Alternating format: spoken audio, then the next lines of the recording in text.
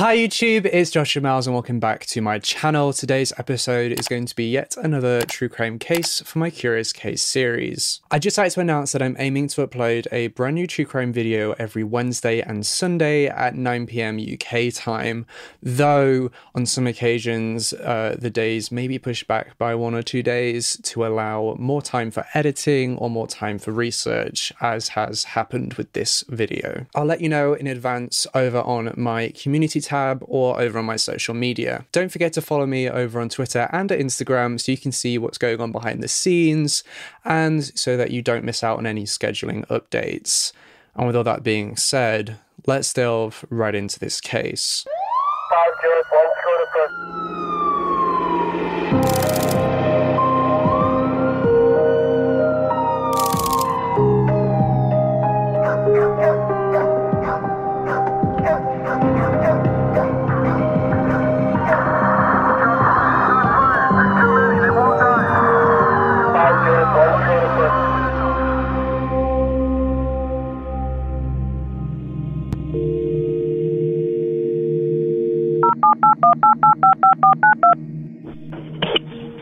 Police Department, Lunch Recorder. This is Chrissy.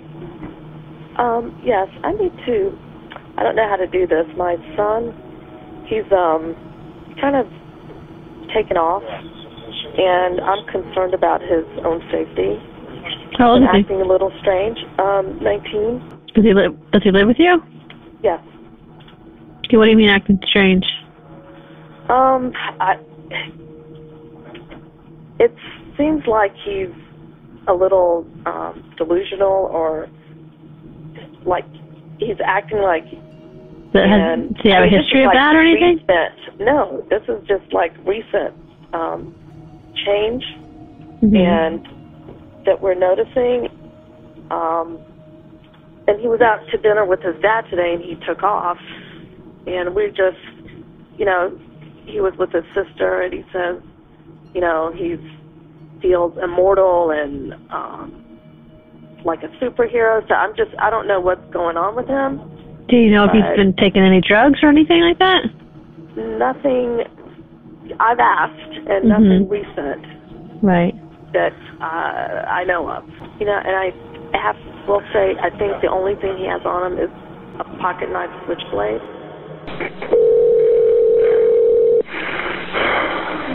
Don't open that. Don't open that. Fire rescue, what's your address? Young man beating up a woman across the street. Okay, are they outside or in a house? It's in a garage. Okay, can you tell if he has any weapons? I think he had a knife, but I'm not positive. Okay, can you tell if she's injured or he's injured? Say again? Are either of them injured? Can you tell from where you are? Yes, there's a girl laying on the ground. He beat her up. I ran over there. I'm bleeding profusely here at the moment. Okay. I don't know what happened. All right, can you tell if she's conscious or is she unconscious? Say again? Can you tell if she's conscious? No, it does not appear so, no. Okay, and what kind of injuries do you have? I've been stabbed in the back. With a knife? Yes, I believe so. It was tough to tell. Okay, you couldn't tell how long it was or anything? I needed an ambulance. Yeah, we're sending them. We're sending them. And where is he? Is he I think in the area in the garage, still? right across the street from my house.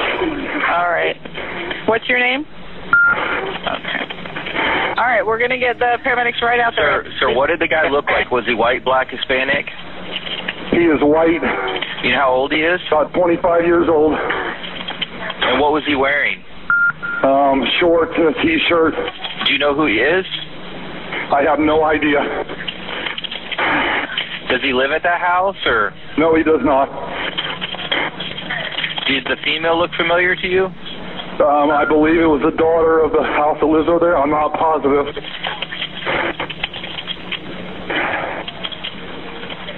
Can you have your wife or I don't want you moving if you've been stabbed, but can you have your wife or someone look out and see if he's still there? I don't know. See if that car's still there, honey. It appears he's still there. And you said you definitely saw a knife and that's what he hit you with in the back? No, I did not see it. But my wife's looking at my back and it appears I got punctured. Your back in the neck. in the head, 3 puncture wounds.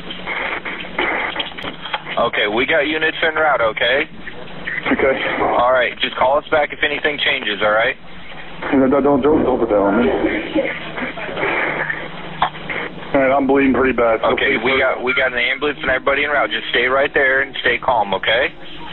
Okay, thanks. All right. Monday, the 15th of August 2016, was a day that would devastate the lives of the Stevens family for decades to come.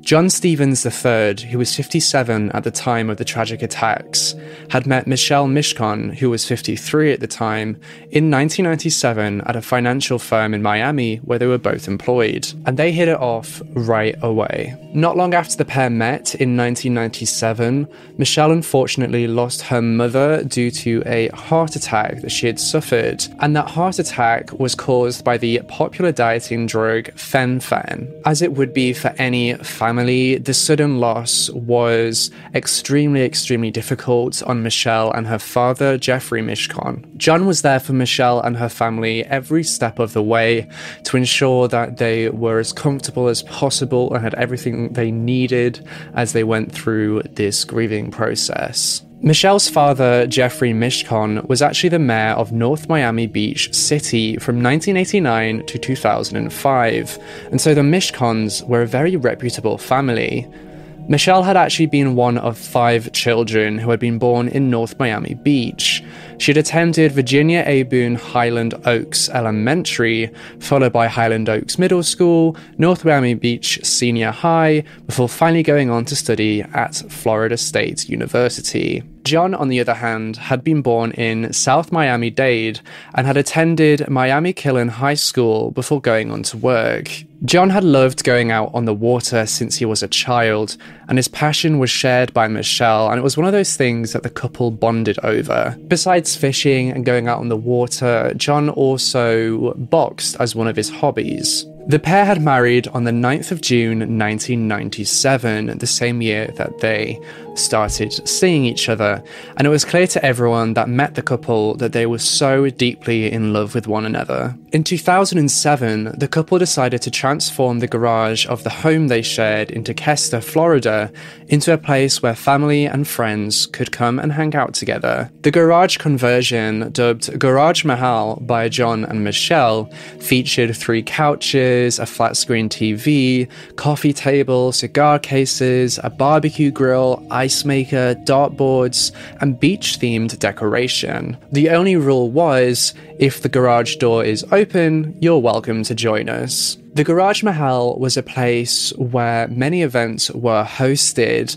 including John's son from his first marriage's best friends, last-minute bachelor party. More often than not, John and Michelle would eat their dinner in the Garage Mahal and watch TV there, often being joined by family and friends and neighbors. They opened their arms to anybody who might want to join them, and that only goes to show the open, loving nature that they both shared. Michelle had worked at the Northwestern Mutual Striano Financial Group for 15 years, with John operating his own landscaping company before retiring.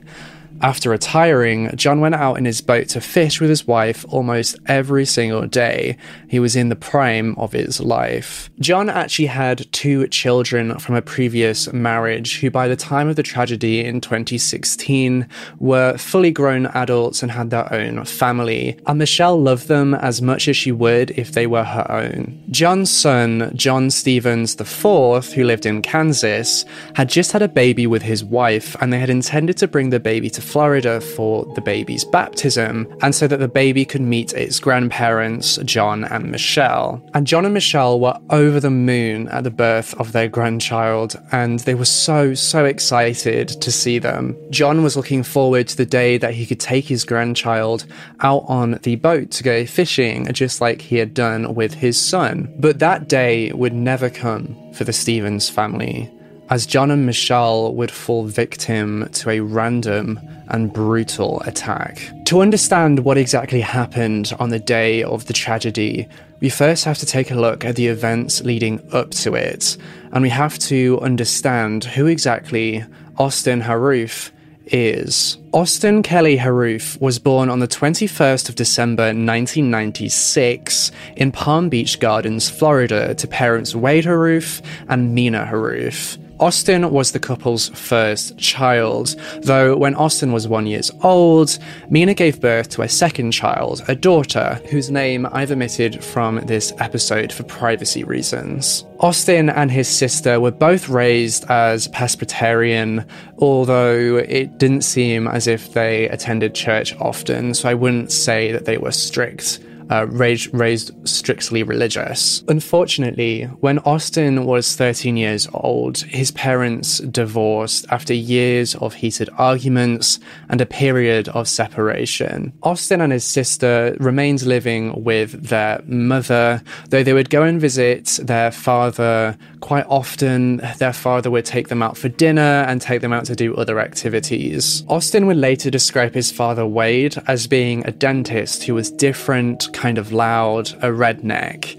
He further described Wade as being a nice guy who had a temper sometimes. Wade and Austin would go out fishing when Austin was younger, which was something that Austin didn't really enjoy, though as he grew up, he began to enjoy those activities with his father more and more. His father had started seeing a woman in recent years, and I've also chosen to omit this girlfriend's name from this episode for privacy reasons, but I will refer to her as Wade's girlfriend or his father's girlfriend in this video.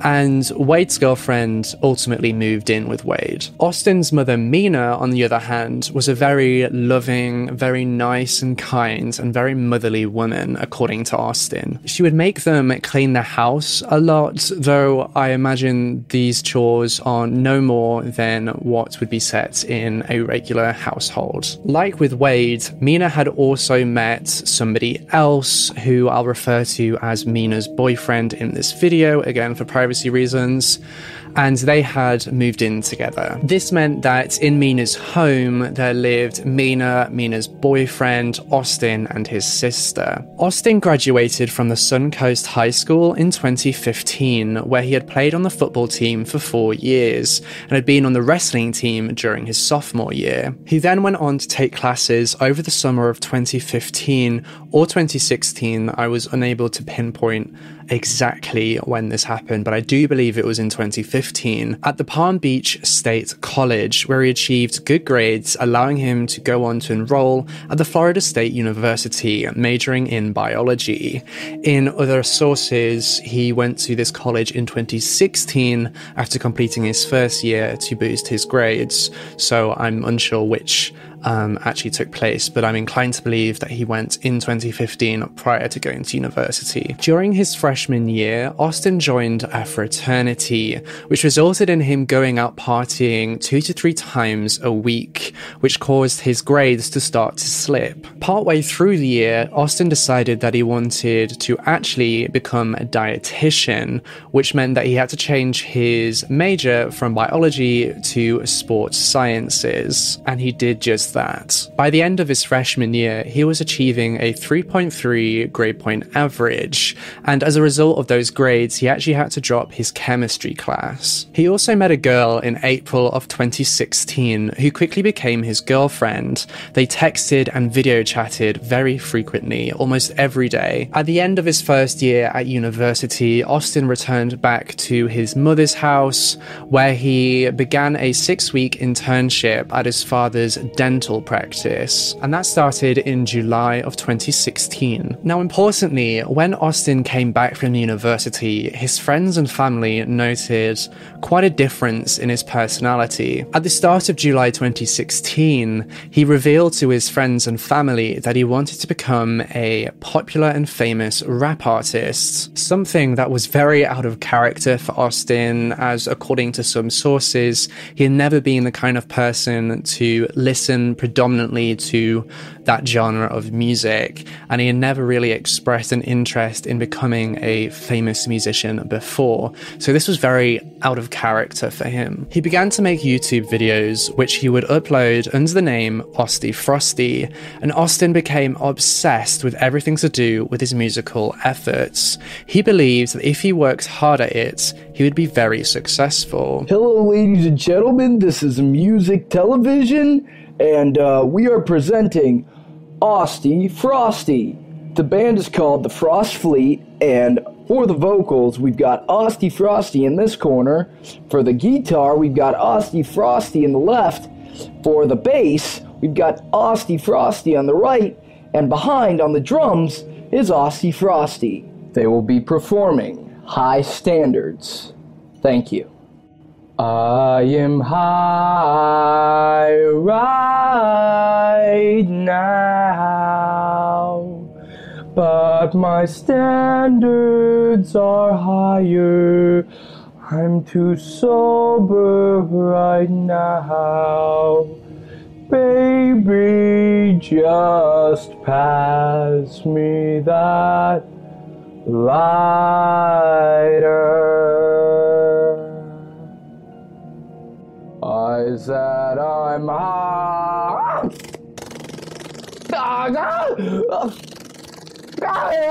Fuck. Austin began to become more fashion conscious as a result of him wanting to become this public figure or famous rap artist. He visited his girlfriend who was in Tampa over the weekend of the 4th of August to the 7th of August, and during this time, his obsession with his music dreams caused him to become an insomniac, getting over a handful of hours sleep at night. It's also reported that when he did wake up after these handful of hours, his girlfriend would find him screaming as if there were monsters there, kind of like sleep paralysis. When he returned back to his mother's home after that visit, his family and friends noted an even more drastic change in his personality. Austin was considering dyeing his hair blue in an attempt to garner more attention, though fortunately his girlfriend managed to persuade him out of that decision. He then decided that he wanted to go purchase a heavy chain so that he could look like the famous rap artists. His vision then suddenly shifted, and he decided that he wanted to focus his efforts on becoming the next great civil rights leader. He became passionate about helping people, and he actually became so obsessed over this that his parents and his friends and family described him as being quite overbearing and quite annoying in him helping them with everything. He told his family that he thought he could even be a mediator and solve the problems raised by the protesters of the Black Lives Matter movement. 2 weeks prior to the tragedy of the 15th of August 2016, Austin's personality drastically changed again.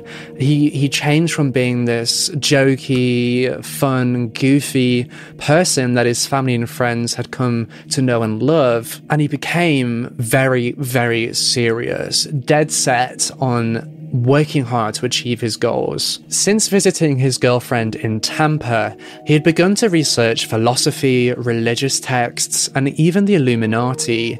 He studied in depth Tony Robbins, Abraham Lincoln, Krishna, and Buddhist teachings. Austin also became overly friendly with everybody that he came across, including patients at his father's dental practice. On one occasion, his patients opened up about the fact that most of his friends had sadly died as a result of the AIDS pandemic, and Austin was extremely concerned about this patient. He believed that he shared a special bond with this patient because Austin and the patient had the same birthday. It's important to note that in these 2 weeks leading up to the tragedy, Austin's mood was extremely elated. He would later describe that he felt as if he had superpowers, though on the flip side, he would often wake in the middle of the night to see monsters in his room. One of these superpowers that Austin believed that he had was the ability to manipulate water, primarily the water that he would use to sterilize the dental equipment,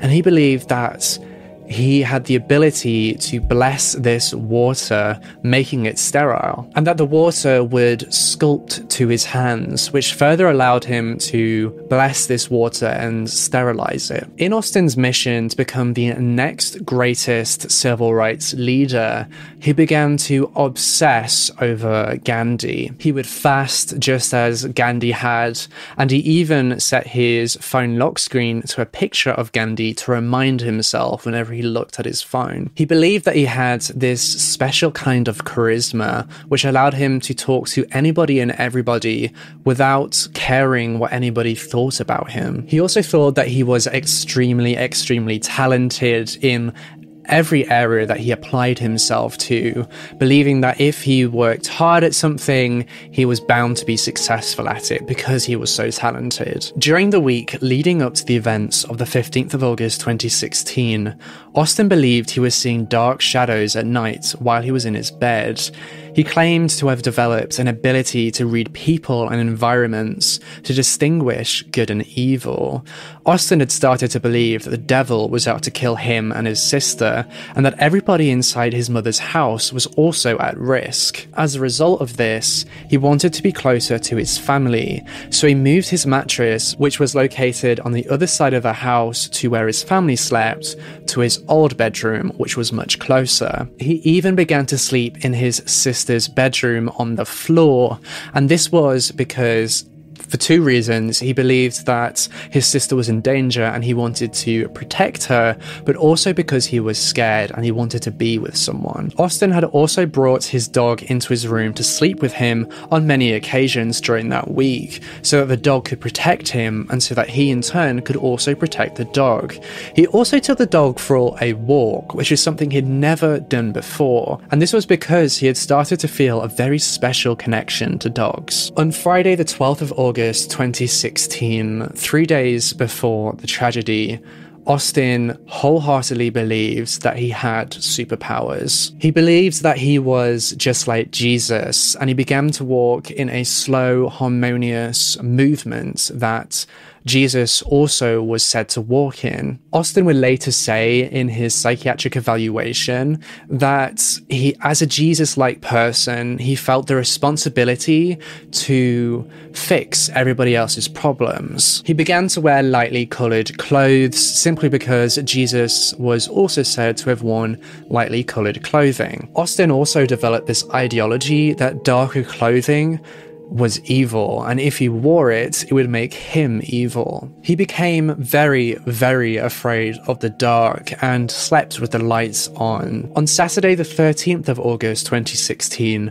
Austin had begun to collect business cards from people, as he believed that through these cards, he would be able to protect people. Though this idea wouldn't last long, as the very next day on the Sunday, he feared that having these business cards would actually do the opposite and could actually bring harm to these people, so he tore them up and threw them away. He also became obsessed on that Saturday with his horoscope, and primarily the fact that he was a Sagittarius, and a symbolization of the Sagittarius star sign is a half man, half horse type creature, and it was on this Saturday that Austin began to believe that he was half man, half horse. Austin had gone on a bike ride with his father Wade and Wade's girlfriend that day on the Saturday, and he exhibited an increased interest in the horses that they cycled past.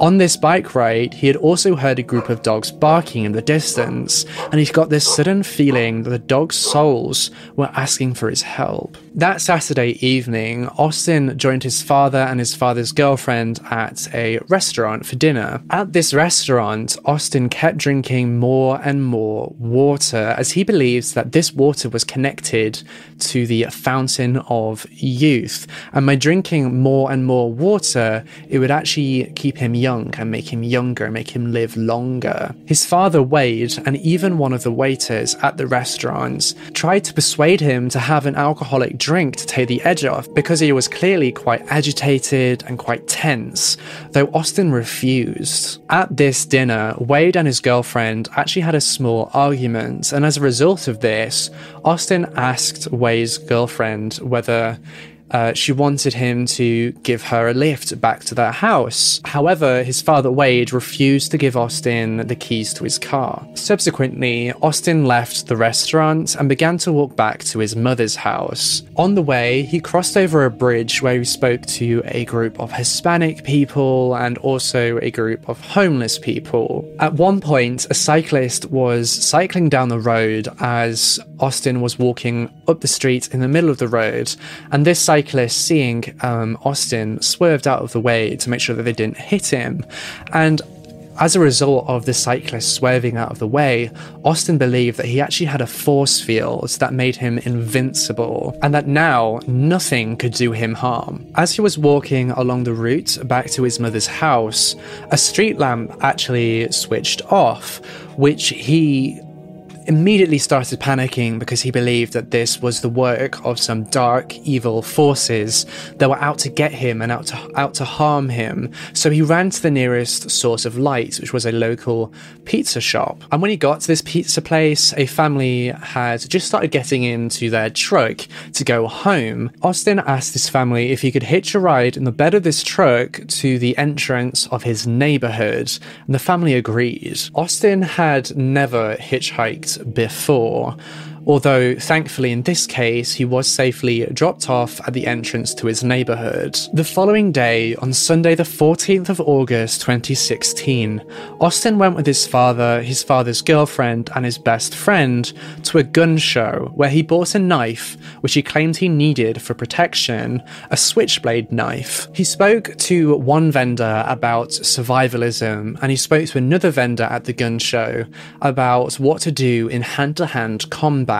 After they left the gun show at about 5 p.m, Austin and his family went over to his maternal grandmother's house for dinner, and his behavior there was very, very strange. During this dinner, his family noted that he was extremely talkative and very, very affectionate. He would constantly tell them that he loved them, and he constantly said to his grandmother that he was so grateful for her for cooking the food for everyone and all this blessing stuff. He even told them that they should all be very nice to everybody they meet. Later that day, his mother Mina gave him his grandmother's stone cross, which he took happily and wore around his neck for further protection. On that fateful Monday, the 15th of August 2016, 19-year-old Austin Harrouff woke up and put on a Michael Vick jersey. He had done this because he believed he had this special connection to dogs,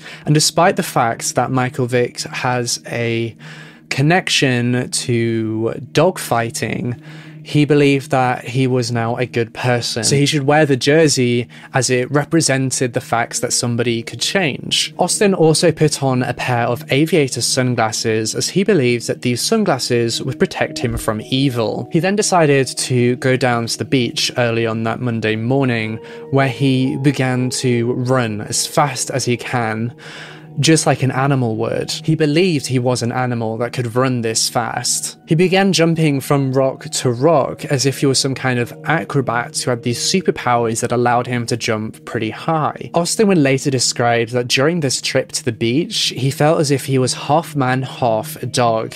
And when he saw other dogs who were going for their morning walks at the beach, he felt a really, really special connection to them, and he just knew that he was half dog, half man, believing that dog fur had started growing on his face. After a stint at the beach, he decided to run to his father's house to collect his car, which he had left there the night before. On the way there, he ran in the middle of the road, believing that his force field would protect him, and obviously people not wanting to hit somebody running down the middle of the road swerved out of the way to avoid him, which further concreted his belief that he had this force field. He had this belief that he was invincible. When he arrived at his father's house, only his father's girlfriend was there, and she had contacted his father, who had told her to try and keep him at the house. So she started giving him odd jobs to do, like repair the radio on the boat or move something, or those odd jobs that could keep him busy. As lunch approached, Wade came home on his lunch break from the dental practice,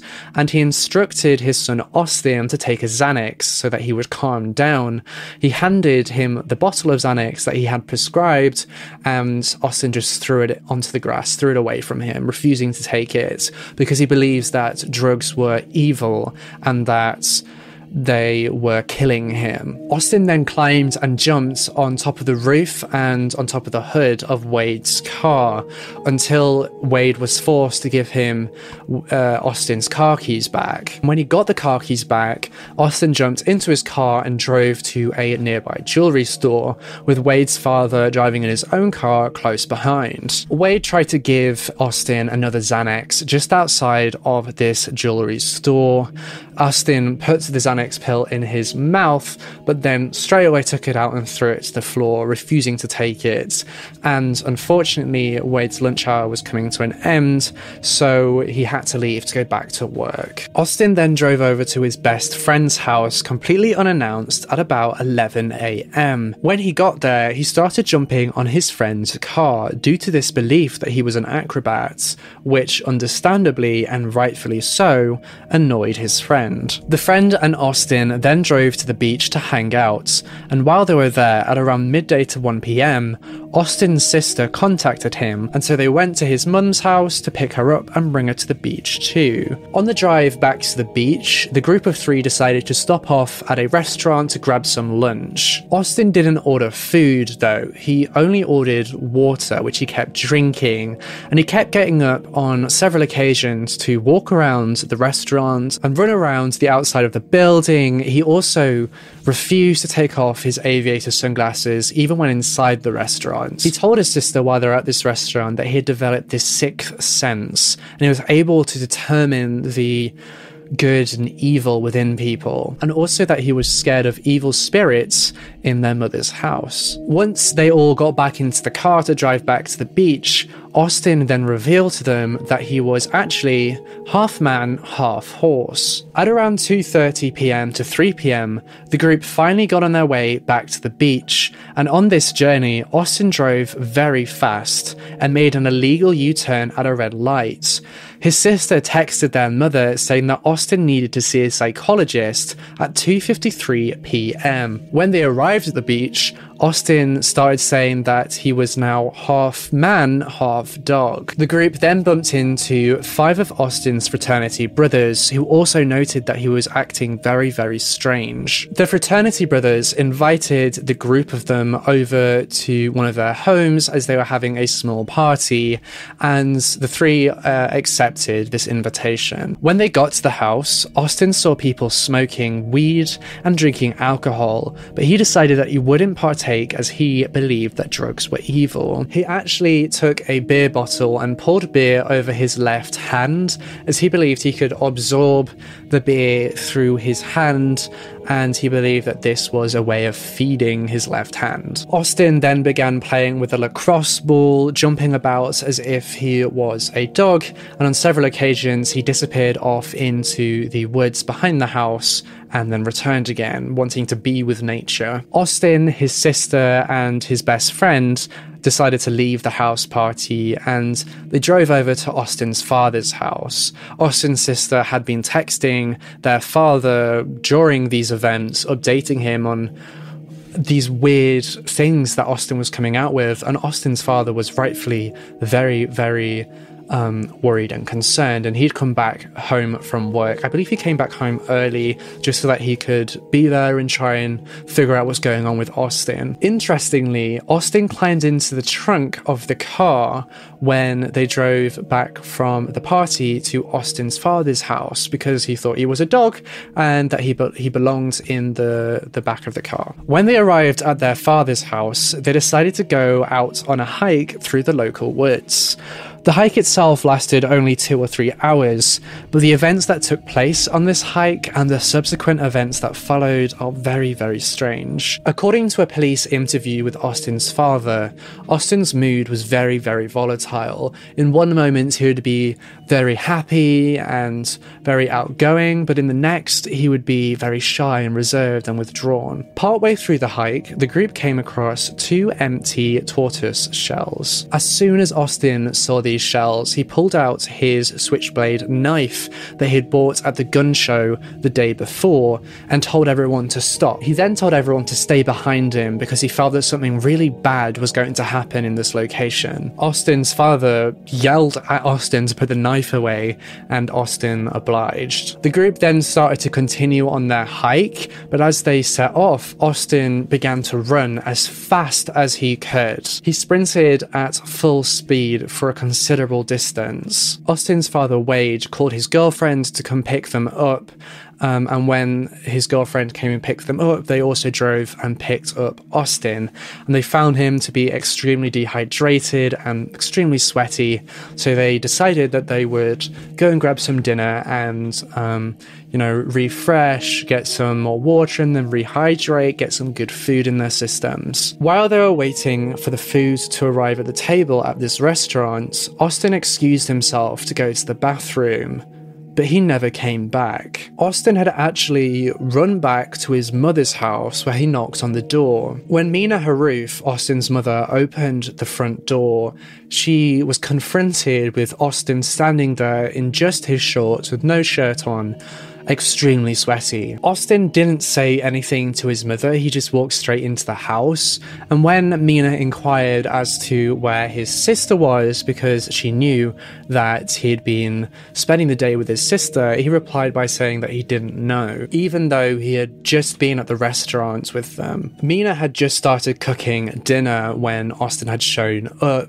and so she asked him whether he was hungry and whether he wanted any of the food that she was cooking. By this point, Austin and Mina had moved into the kitchen. Austin told his mother that yes, he was hungry, and so Mina began to gather all the ingredients to make some more food for Austin. She went into the refrigerator to take out more ingredients. As she was closing the fridge, she saw Austin holding a bottle of Wesson oil, which is an American vegetable oil which is used in cooking. Austin was holding the oil in a manner that looked as if he was about to start chugging the oil from the bottle. So naturally, Mina told him, that isn't a drink, you can't drink that, took it off of him and put it on the counter. Right as she did this, her mobile phone started ringing, and when Mina picked up this phone, she realized that her daughter was on the other end of the line. Meanwhile, Austin had grabbed a bowl, filled it with mozzarella cheese, and poured this Wesson oil all over it and started eating it. Mina's daughter, who was on the other end of the line on the phone with Mina,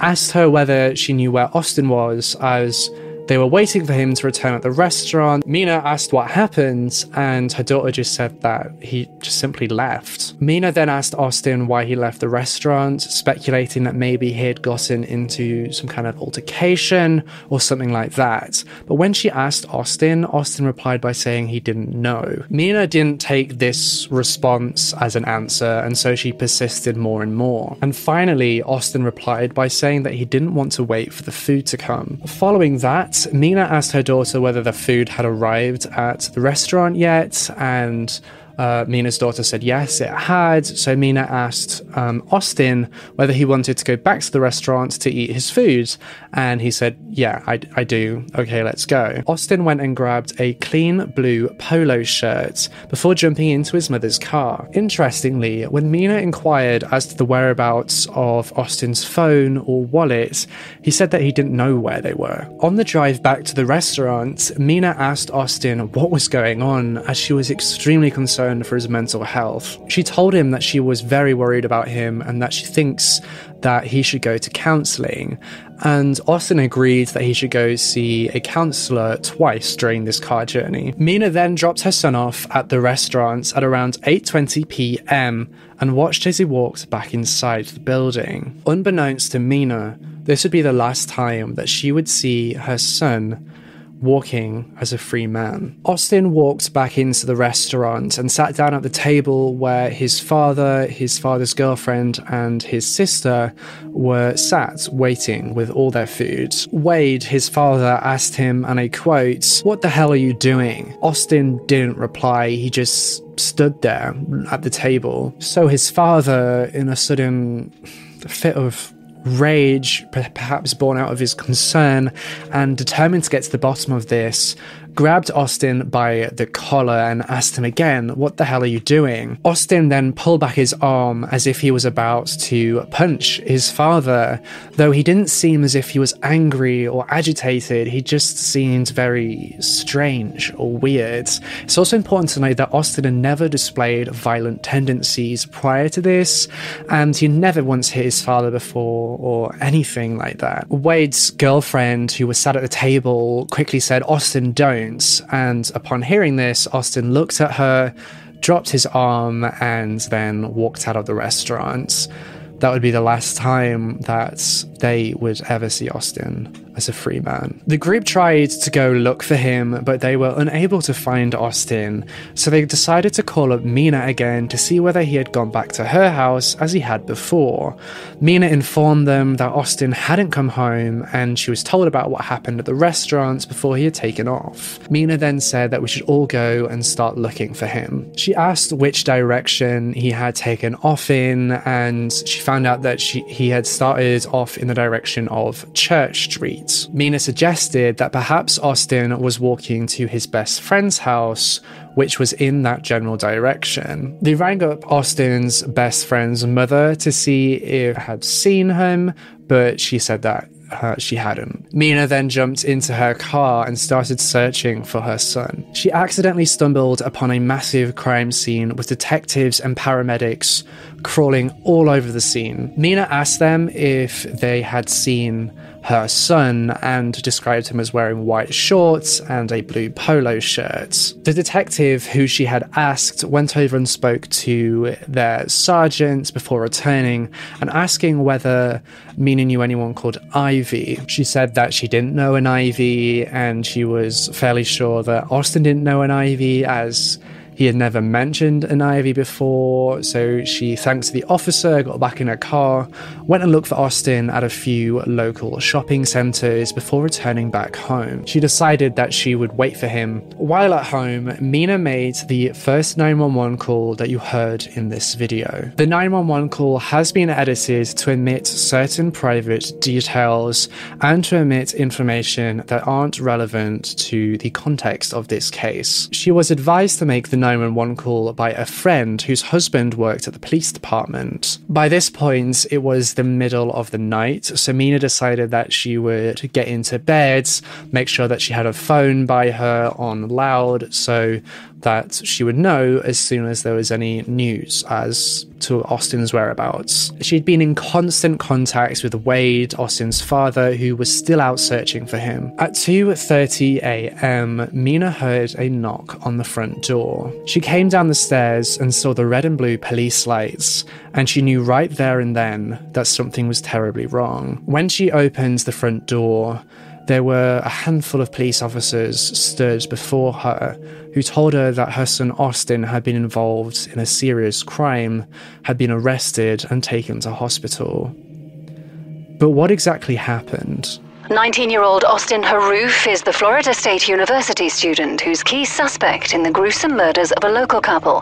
59-year-old John Stevens and 53-year-old Michelle Mishcon were stabbed to death in the garage of their home on Florida's East Coast. Police say Haroof was biting Stevens' face and had to be pulled off the body by officers. I've seen a lot of crime scenes. I was there last night. I don't know that I've ever seen anything with this much violence, this much aggression in a homicide. Health workers say Haroof was making animal-like noises before being sedated. However, a blood test has shown no signs of drugs in his system.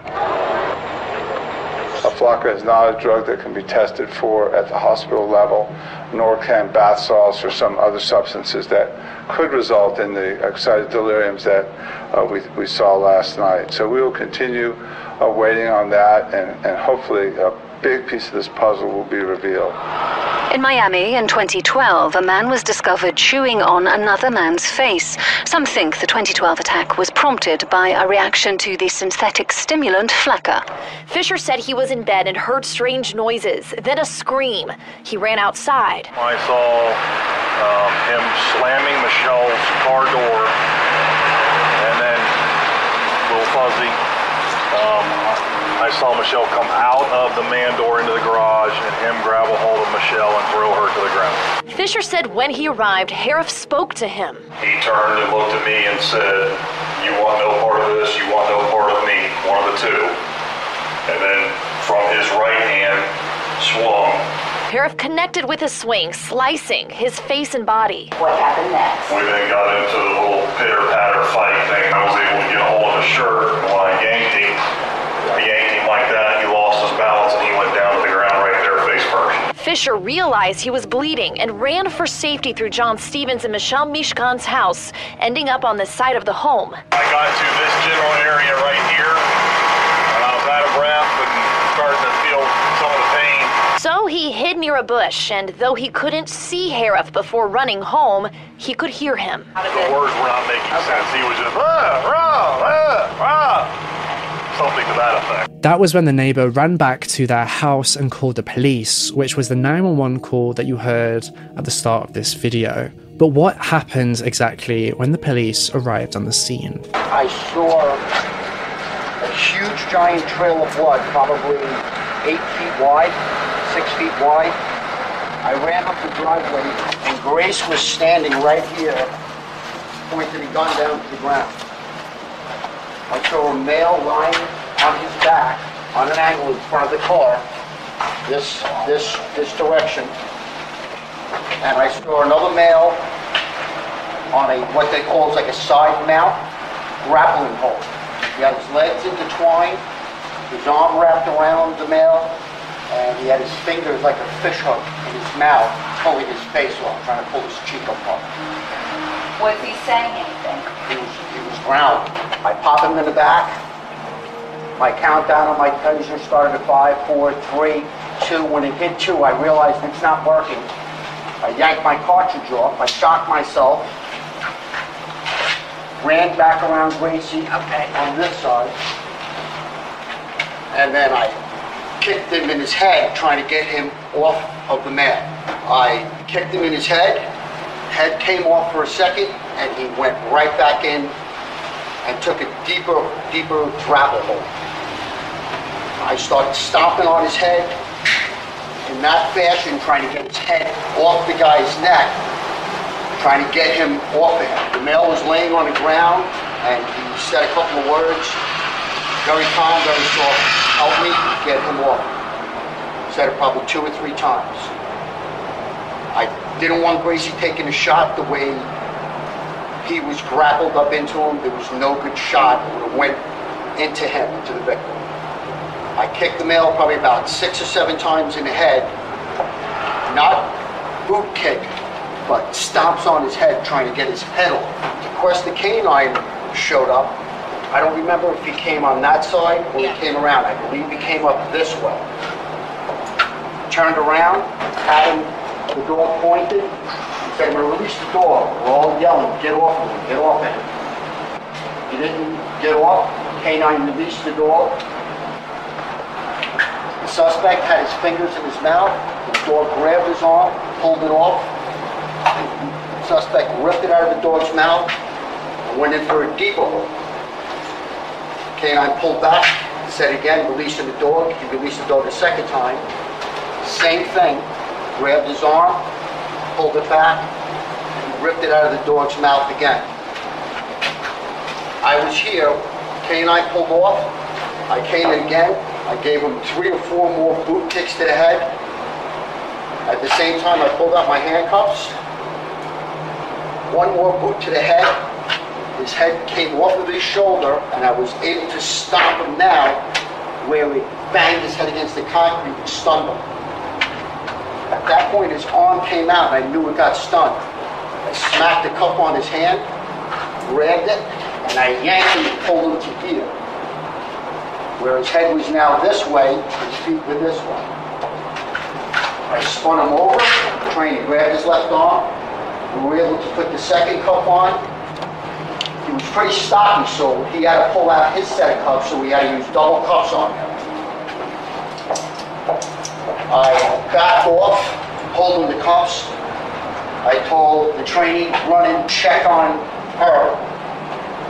He ran in, checked her pulse, and he gave me a shake of the head no. He came back out, told dispatch a couple of times to get by a rescue in here, possibly 2 Signal 7s. Then I told Umbrella to go get shackles, and we shackled him so he wouldn't fight. When I finally was able to separate him, he was yelling, "I'm eating people, kill me." The suspect was screaming. And that's before he was handcuffed, or as he was? As I finally was pulling him off of him, he was screaming, "Kill me! I'm eating people, kill me!" Very loud. And I was able to drag him over here. We were both able to secure him. I believe DeQuesta even helped us secure him. In this case, it's critical to ascertain whether or not Austin was under the influence of drugs that could have induced a psychosis and caused him to act in this way. In particular, the public were particularly concerned about the drug Flakka, which had been known to have caused a similar case a few years prior, where a man had eaten another man's face as a result of taking the substance. Austin didn't know the Stevens family. He had never met them before. It was a completely random attack. Austin had started experimenting with alcohol around the age of 17 and found that it helped to calm his nerves and take the edge off.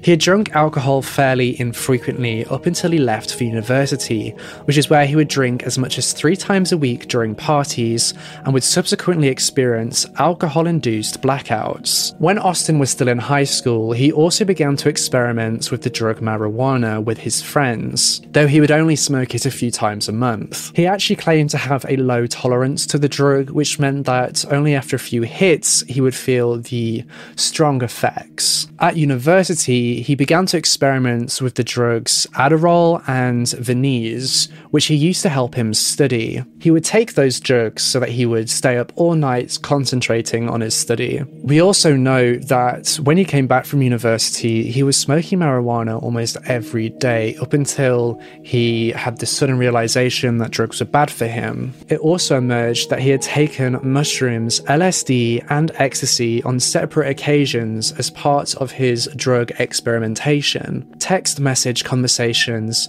also show that he may have also experimented with cocaine. Though, on the Friday before the murders, Austin had spoken to his mother and his mother's boyfriend about how drugs were evil and that they were killing him. So his mother and his mother's boyfriend told him to throw out all of the drugs if he thought they were so bad, and he did. He took marijuana and mushrooms that he had in his room. He went to the lake, which was at the rear of their property, and threw them away in the lake. Blood samples were taken and sent for extensive drug testing to determine whether he had Flakka in his system or not, or any other drug that they hadn't detected. And when the reports came back, the results shocked everyone. We were surprised by the results of the blood work. No bath salts, no Flakka. Late this afternoon, the Martin County State Attorney's Office released its toxicology report on Austin Harroff. Blood work done by the FBI showed Harroff with an ethanol level of 0.17 and trace amounts of THC, the active ingredient in marijuana, but there were no bath salts or Flakka in his system.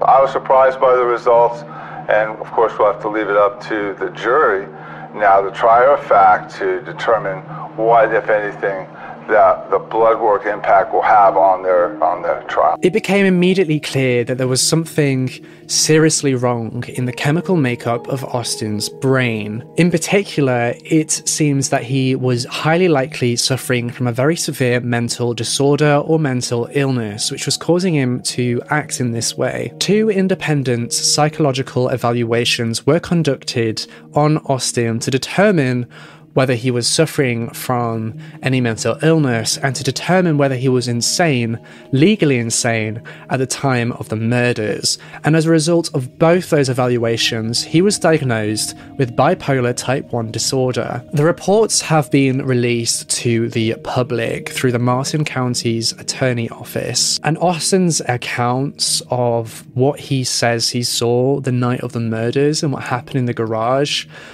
beyond disturbing. When Austin was dropped off by his mother at the restaurant, his father grabbed him by the shirt. He pulled back his fist, but he decided to not hit his father when his father's girlfriend asked him not to. He left the restaurant a second time. He wanted to teach his father a lesson by walking home alone and showing that he was able to get to his father's house without his assistance. He was feeling invincible. Austin recalled running and following the stars. There were no streetlights on the road. He saw some headlights come around the corner and he thought it was something evil. He turned towards the car to ward it off, and the car drove off. About 3/4 of the way to his father's home, Austin saw a dark figure with a white face. He thought of the figure as evil. The figure said, "Hey, Austin," and he recognized the voice to be the voice of his cousin's friend. When he had known this cousin's friend, he thought about him as being a bad guy. He believed that his cousin's friend was trying to kill him. He sprinted away, screaming with terror. He made a left turn and saw a white light coming from a garage.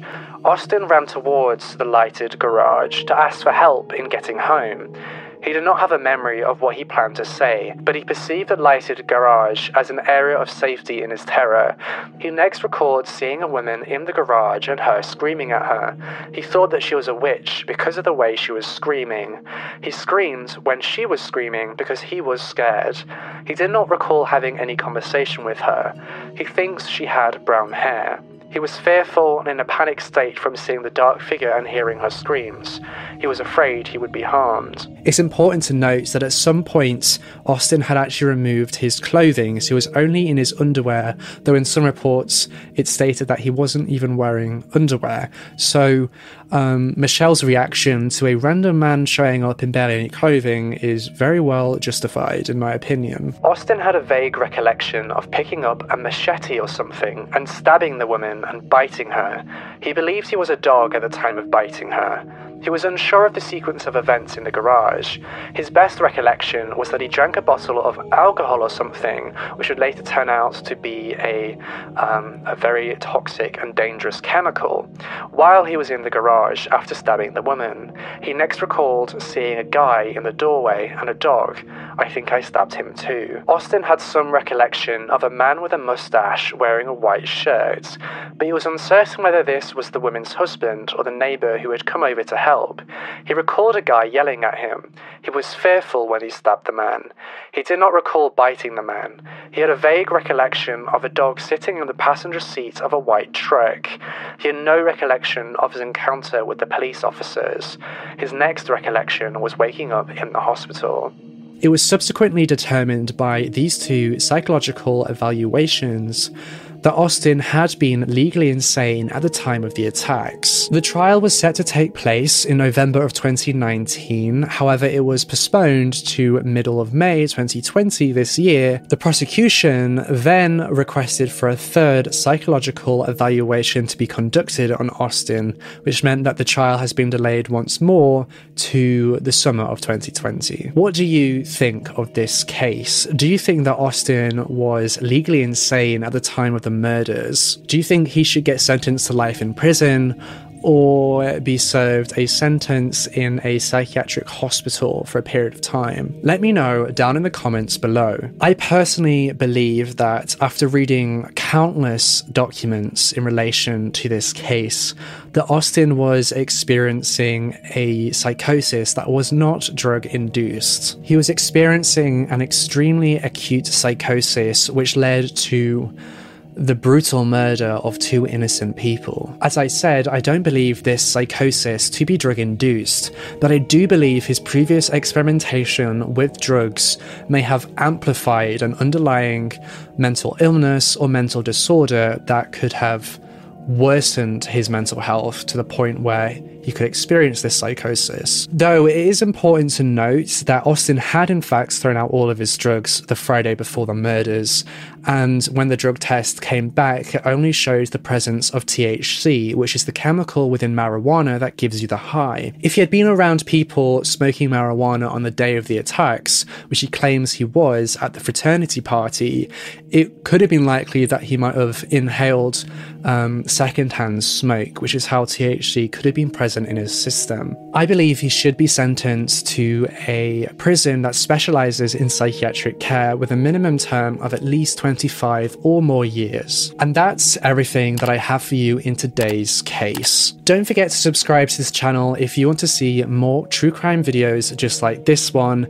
and hit that bell icon so you can be notified every single time that I post a brand new episode of my Curious Case series. As I said at the start of this video, I'm now posting brand new Curious Case episodes every Wednesday and Sunday at 9 PM UK time. Be sure to jump over to Twitter and Instagram and follow me over there, as I am on a quest to get to 10,000 followers on Instagram. So if you want to see more of what's going on behind the scenes, more of who I am as a person, and if you want to find out when there are schedule changes, then be sure to hit the follow button over there. And with all that being said, I'll see you in the next case.